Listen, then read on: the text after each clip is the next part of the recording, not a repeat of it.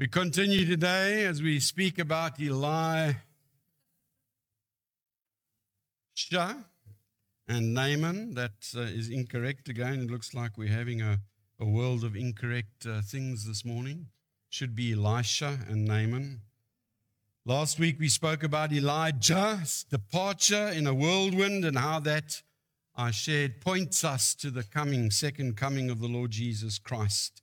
Elijah never faced physical death as we know it because God took him away. And one day that trumpet is going to blow, and those who have died in Christ will be raised first, and then we who are alive will be caught up to meet with the Lord in the air. And so we will be with the Lord forever, and my fear of heights will be instantly cured and permanently cured. Today we're going to be having a look at Elijah's close companion as we continue our Bible narratives. And if you haven't been with us for the last couple of years, we're just touching on some of the main stories that we've just identified as we go along, starting right in the beginning. And we've got now to Elisha today. Stories perhaps that we learned at Sunday school, stories that we know well, and that's why we're just stopping every now and then and picking up on these stories. Elisha was the one who was there when Elijah was taken by God. Elisha was the one who had asked Elijah for a double portion of what he had. And remember, Elijah said, if you see me go, then you're going to get it. And Elisha was so focused on his master that even that fiery chariot and those horses of fire did not distract him from watching him while he was taken in the whirlwind. Not even all the whiz-bang that was happening could detract him from following his master with his eyes. Elijah, as we learned, meant my God is Yahweh. Today we look at Elisha, which means my God is salvation. Elisha performed far more miracles than any other Old Testament prophet. In fact, the narrative of his history consists of little else than a record of supernatural events and activities. So Elisha, if you want to get down to some really exciting supernatural miracle stuff, just go and Google every time you can find the name Elisha. And every time his name appears, basically, you're going to find a supernatural miracle. When Elisha was ministering, Israel was in a dire strait of idolatry. Here and there were individuals who worshipped Yahweh, but by and large, the masses were worshippers of Baal and other idols. And God uses Elisha to demonstrate his power through these supernatural manifestations that we read about. When we compare Elijah and Elisha, the work of Elijah seems chiefly to be a protest against evil. He was protesting against what was going on in Israel at that stage, whereas the work of Elisha was almost a continuous testimony to the readiness of God to reveal the distressed and respond to the call of need wherever that call came from a contrite and believing heart. So Elisha's ministry, Elisha's demonstration, supernatural demonstration of power, seems to be this continuous testimony to the goodness of God. Admittedly, there's the story in 2 Kings chapter 2. You can read about it in verse 23 and 25, where some youths were teasing Elisha because he had a head like I've got, with a little bit of hair. So these youths were calling him Baldy, Baldy, and Elisha turns around and in the name of Yahweh calls down a curse upon these youths, and 2 bears come out of the forest and they maul 42 of these kids, send them packing. Just imagine the stories when they get home. So this is probably the only one that's not a demonstration of God's goodness to people who have a contrite and a humble heart. However, perhaps it was God's demonstration of goodness to Elisha because these guys were teasing him. So Quinton and Pregarson and Mervyn and Daryl and Joseph, and yes, we've got lots of bald people in this place. We've got Elisha on our side. Don't mess with us, you're quite right. Today we're going to have a look at Elisha's 10th miracle. So we're just going to pop in on the one that's probably the best known, and that's got to do with the healing of Naaman, which even Jesus mentions in the New Testament. In Luke chapter 4, verse 27, Jesus says, there were many in Israel with leprosy in the time of Elisha the prophet, yet not one of them was cleansed, only Naaman the Syrian. And that was in the context of Jesus had just read from the scroll and put it down. And everybody was saying what a wonderful person Jesus was.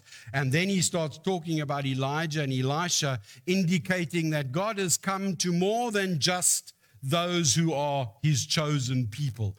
And the people went from loving him to hating him so badly that they wanted to throw him off a cliff after he said this. It was just like instant. The religious spirit got up and got angry. Anyway, so today we're going to have a look at that Naaman about whom Jesus refers. 2 Kings chapter 5. You got your Bibles? You want to read along? Otherwise, squint your eyes and read on the screen. 2 Kings chapter 5, verse 1. Now Naaman was commander of the army of the king of Aram, or Aramea. Aramea would cover much of present-day Syria, some of southeastern Turkey, parts of Lebanon, and even bits of Iraq. So it was quite a big area. He was a great man in the sight of his master, the king of Aram, and highly regarded because through him Yahweh, the Lord, had given victory to Aram. He was a valiant soldier, but he had leprosy. It's important to note that Naaman, the Bible doesn't say Naaman was a good man and so the Lord rewarded him. That's not why he had been rewarded, because he was good or because he was holy or because of anything else. In quite the contrary, in fact. Naaman was an idolater. He was a worshiper of Baal. And it's important for us to realize there can be no success in any sphere of life unless God gives it for his own sovereign purposes.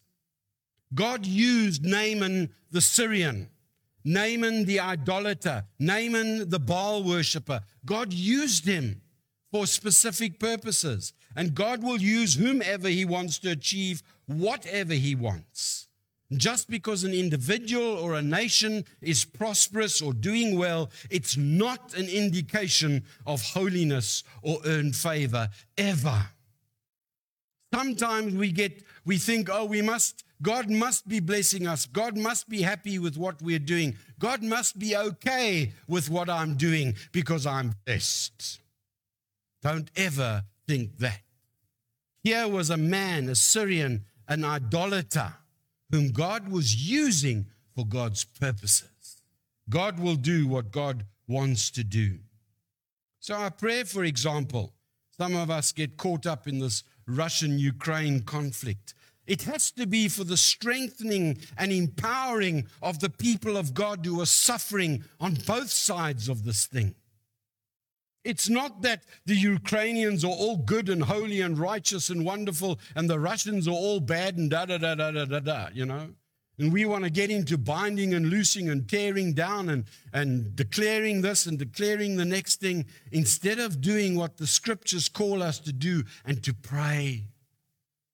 Pray for strength. Pray for encouragement. Yes, pray for protection. Yes, pray for provision and all the rest of things. But don't get childish and get caught up in taking sides in the sense that we must now speak politically as believers because this is good and that's bad. God will use whatever and whomever to achieve his purposes whenever and however he wants. It's for us to remain true and faithful to him in spite of what's going on. Anyway, let's keep reading. Now bands from Aram had gone out and had taken captive a young girl from Israel, and she served Naaman's wife. She said to her mistress, if only my master would see the prophet who is in Samaria, he would cure him of his leprosy. I want to pause and just honor perhaps the real hero of this entire story. A little slave girl, a young slave girl. A young girl had been ripped, torn away from her family, who had been removed from her culture, removed from her language, removed from her faith, removed from everything she knew to be true. And here she was in a foreign land serving a foreigner. She's not moaning and complaining and whinging and whining. What is she doing? She's looking for opportunity.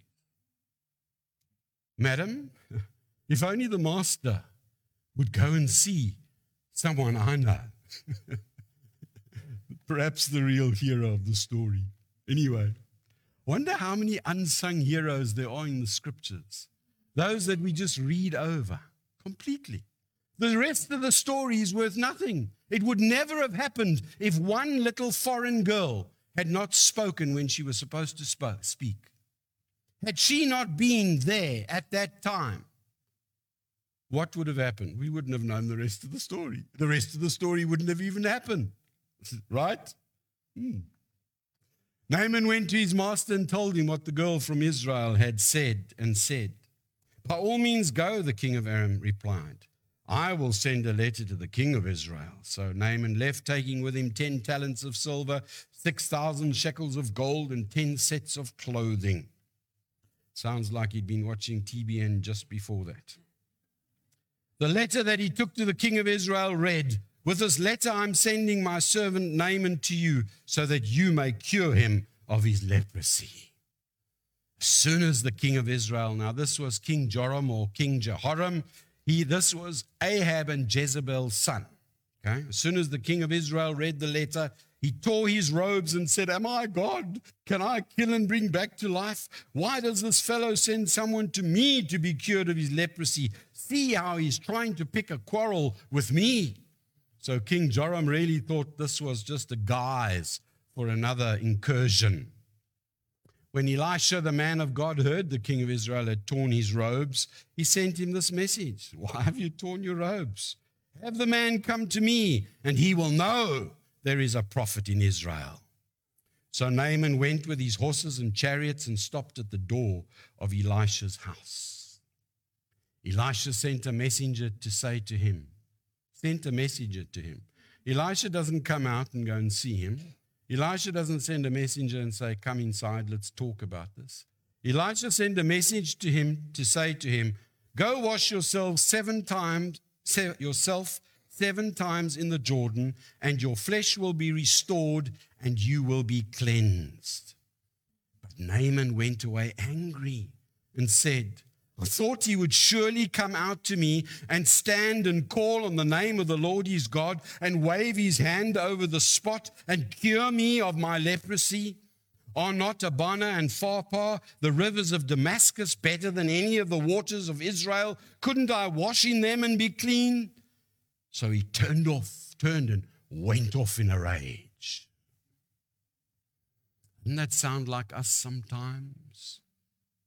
When we want God to do something the way we expect him to do it, we'll just go to that fancy man of God or that fancy person or whatever it is, and they'll just do da-da-da, abracadabra, and boof, I'll be okay, because that's what I think must happen.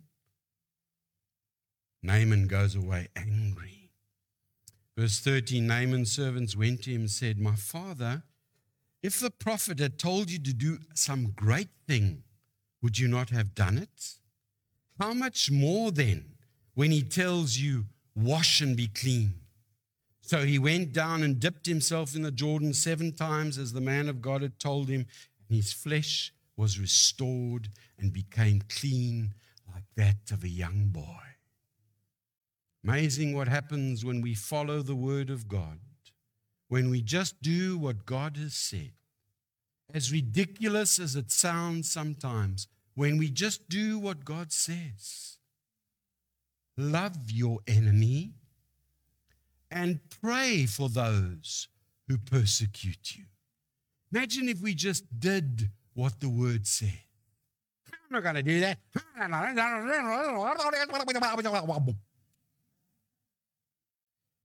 Just go wash yourself in the Jordan. Just go wash yourself in the Jordan. Naaman and all his attendants went back to the man of God. He stood before him and said, "Now I know there is no God in all the world except in Israel. Please accept a gift from your servant." The prophet answered, "As surely as the Lord lives whom I serve, I will not accept a thing." And even though Naaman urged him, he refused. Does that sound like any modern day miracle worker that you know? You know of a single healing ministry in Christianity today that acts like this? And I will answer, no, I don't know any, other than the faithful child of God who prays that prayer of faith. Amen. Lord, as we look at your word this morning, we pray that you would give us clarity of thought, wisdom and understanding to know that you would say what you would say to us in Jesus' name. Amen. So as I mentioned, the healing of Naaman is perhaps the best known of Elisha's miracles. And for me, it supplies a very striking picture of salvation. Naaman had reached the top of the world in his career. He was the commander of the army. He was the big cheese, the biggest cheese. Perhaps he had all that his heart could desire. He had the power, he had the admiration of those around him. He even had the trust of the king himself, and obviously the financial gain that came with being really at the top of his game. What more could he even want? Unfortunately for Naaman, as for all mankind, both successful and not, there was this tragic exception. He was a leper.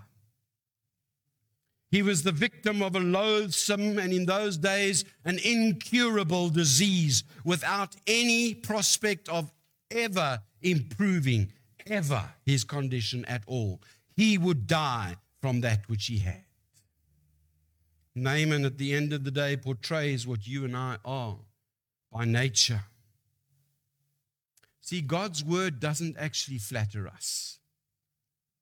Maybe the book that you were conned into buying, 7 Steps to a Successful Life, or Your Best Life Now, or one of these myriad of books or television programs or anything else that tell you how wonderful you actually are. I want to pop your bubble this morning and tell you that the Bible does not portray that of man by any means. Rather, God's word lays us deep into the dust.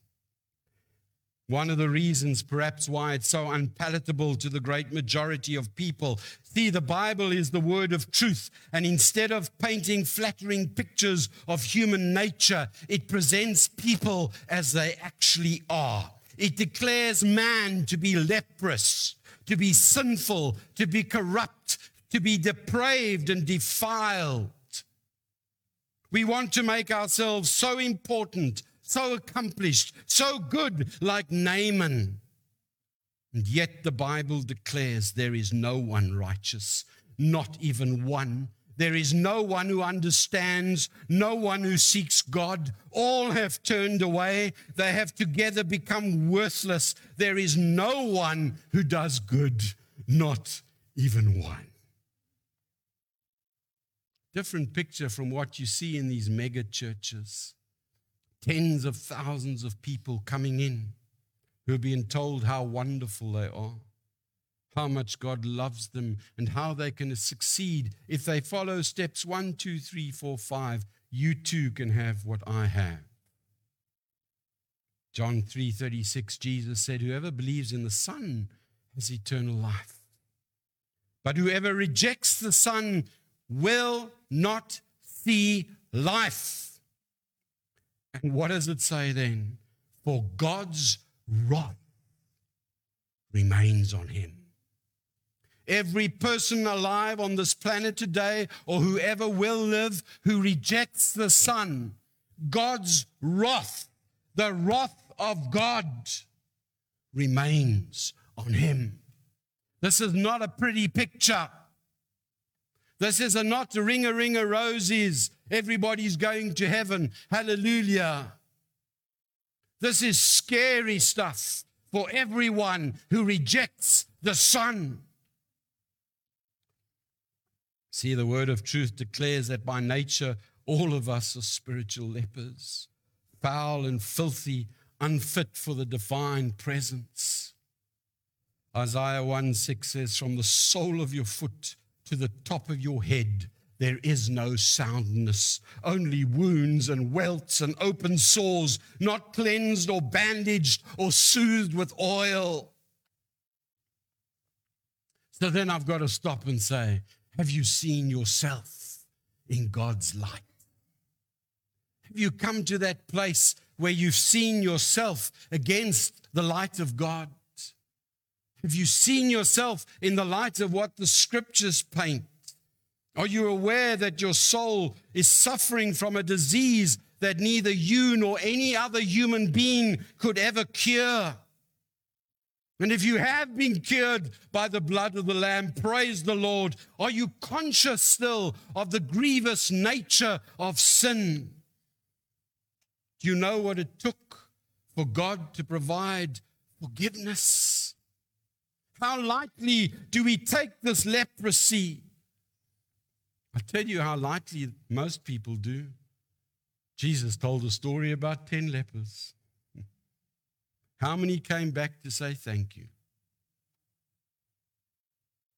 Wonder how many this morning here and watching actually realize what it cost God Almighty to have his wrath turned away.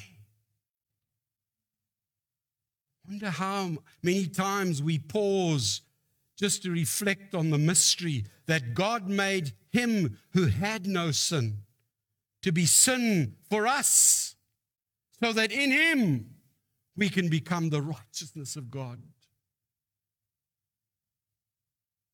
How flippantly do you overlook or explain away or try to reason why you should do something or why you shouldn't sometimes? I mean, how easy is it to tell that little white lie?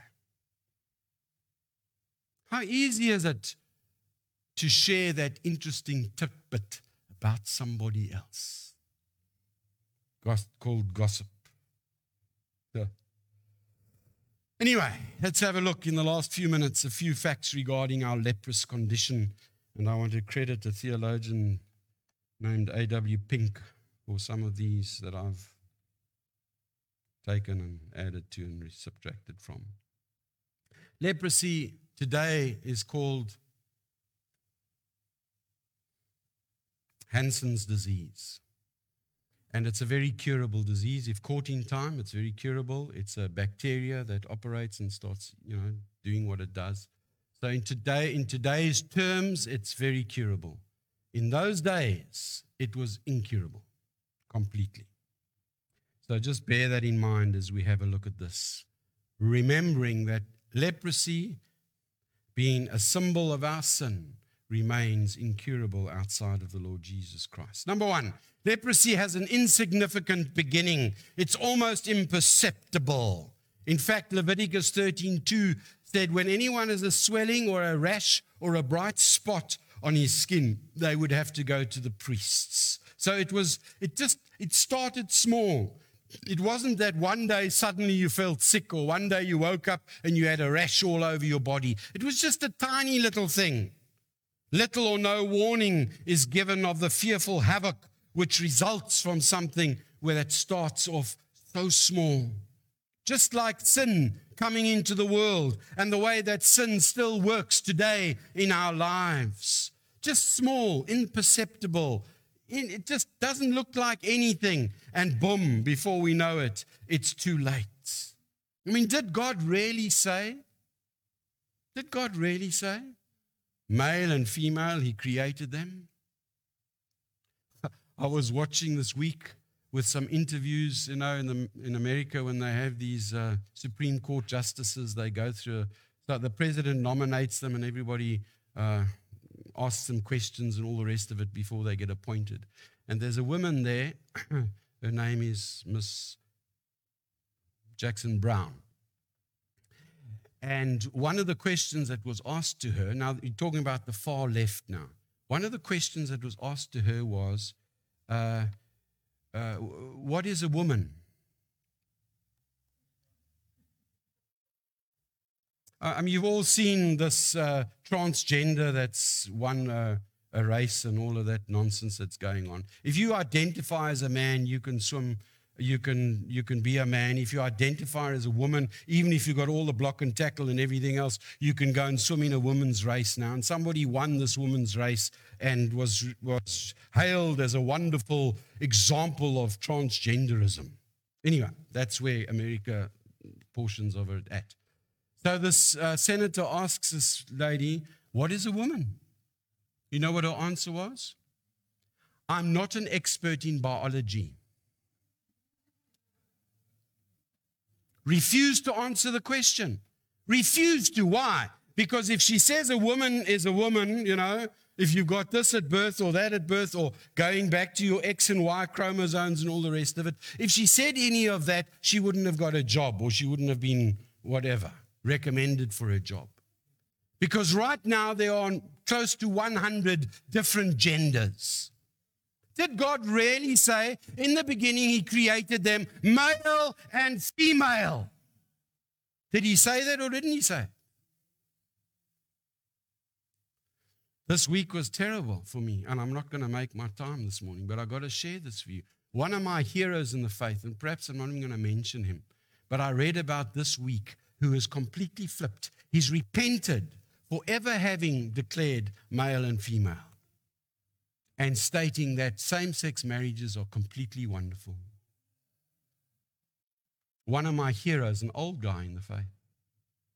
It's just disgusting. Just a little flirting, just a little stealing, just a little gossiping, just a little white lie. Leprosy has taken root. Secondly, leprosy is inherited, or so was believed. Although there is a susceptibility inherent in offspring in the blood. If your parents have had it, then you've got a good chance of getting it, not meaning you will have it. It poisons the blood and is readily transmitted from parent to child, just like from Adam and Eve to child and parent to child. Romans 5:12, therefore, just as sin entered the world through one man and death through sin, and in this way death came to all men because all sinned. There's nothing we can do to avoid having it. We got it at birth, and it's not because we're good or bad. It's because we're alive and because we've inherited it from Adam and Eve. Thirdly, leprosy works insidiously and almost imperceptibly, and I might have mentioned that. See, it's a disease with little pain, and it's only in its later stages that it becomes unmistakably obvious, just like with sin. Hebrews 3:13, we read about the deceitfulness of sin. It's deceitful, it hides, it disguises itself, it works behind the scenes, it appears as an angel of light when we're not even aware, hiding its true nature from us. In its disguise, its ultimate goal is to destroy us. 1 Corinthians 5 says, don't you know that a little yeast works through the whole batch of dough? Get rid of the old yeast that you may be a new batch without yeast, as you really are. Fourthly, leprosy spreads with deadly consequences. As I mentioned, it starts small, but eventually the whole body is affected. And that's what sin has done to man. Sin has corrupted every part of his being so that he is in effect totally depraved.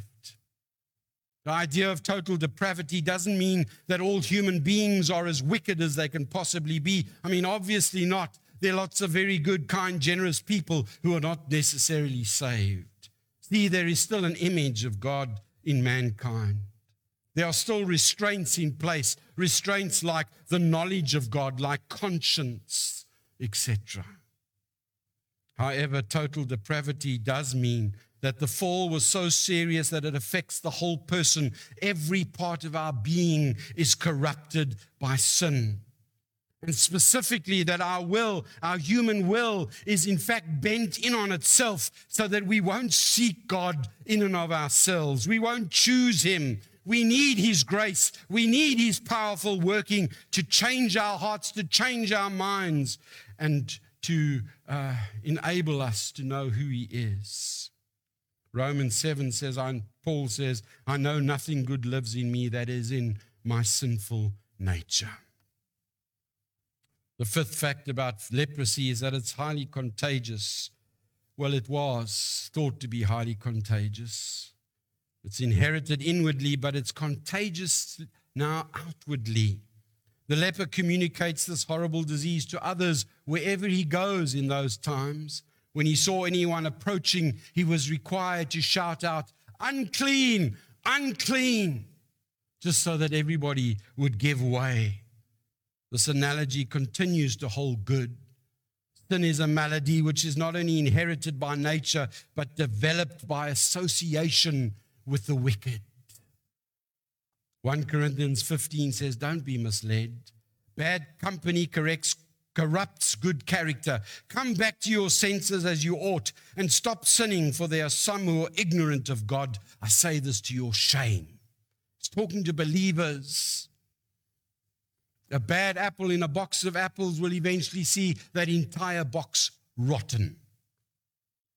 Good apples don't make a bad apple good. The only way the good apples can get away, not become bad from that bad apple, is to leave the box. Sometimes we're so intertwined with bad, it begins to rub off on us. We start thinking that maybe that's not so bad. Shame, maybe that person deserved that happiness. Shame, maybe that person was born that way. I want to tell you, I was born that way.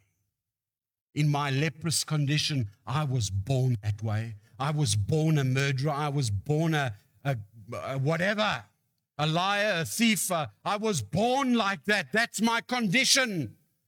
But praise the Lord, I'm not like that according to His truth. As the Apostle Paul said, some of you were that way. You were that way.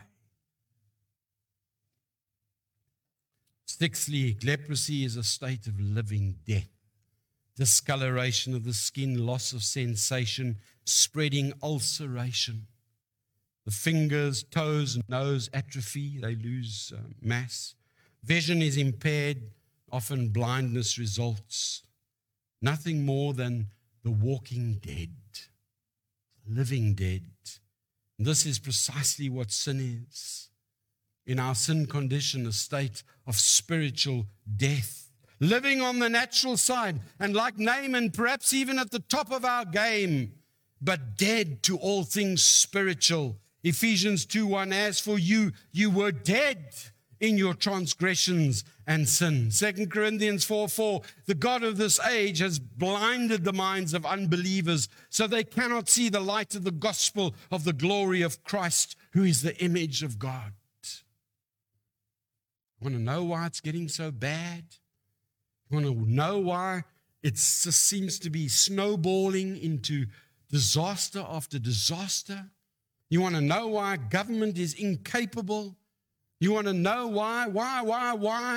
I'll tell you why. The God of this age has blinded the eyes of the unbeliever. They are the walking dead. And lastly, leprosy was incurable so far as the Old Testament was concerned. The outcome was inevitably fatal. Deathly.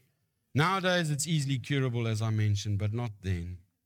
Our sin is still incurable outside of Christ Jesus. Our leprosy, our leprous condition is still incurable. We can plaster it with drugs. We can mask it with alcohol. We can try and treat it with self-help programs or smiling preachers. We can buy another book or watch another video. But I'm telling you this morning, the only cure for our condition is found in Christ Jesus. He alone is the one who is able to save completely those who come to God through Him. Naaman did what he was told eventually, and he was healed. Nothing has changed. We all remain under God's wrath until we are healed. Acts chapter 2, Peter said, when the people were asking, what must we do? Peter replied, repent and be baptized, every one of you, in the name of the Lord of Jesus Christ, for the forgiveness of your sins, and you will receive the gift of the Holy Spirit. The promise is for you and your children, for all who are far off, for all whom the Lord our God will call. Have you repented? Have you repented and been baptized? Not asking if you were baptized and then repented. Wrong way around. Have you repented and been baptized? The promise is found in 1 John 1:7 that the blood of Jesus, his Son, purifies us from all sin. We can be the living alive, new creature in Christ, where we have repented, when we have turned our back on sin. And then our role, Psalm 97, verse 10 says, let those who love the Lord hate evil. Do you hate evil? Do you even, as Jude said, hate the clothing stained by corrupted flesh?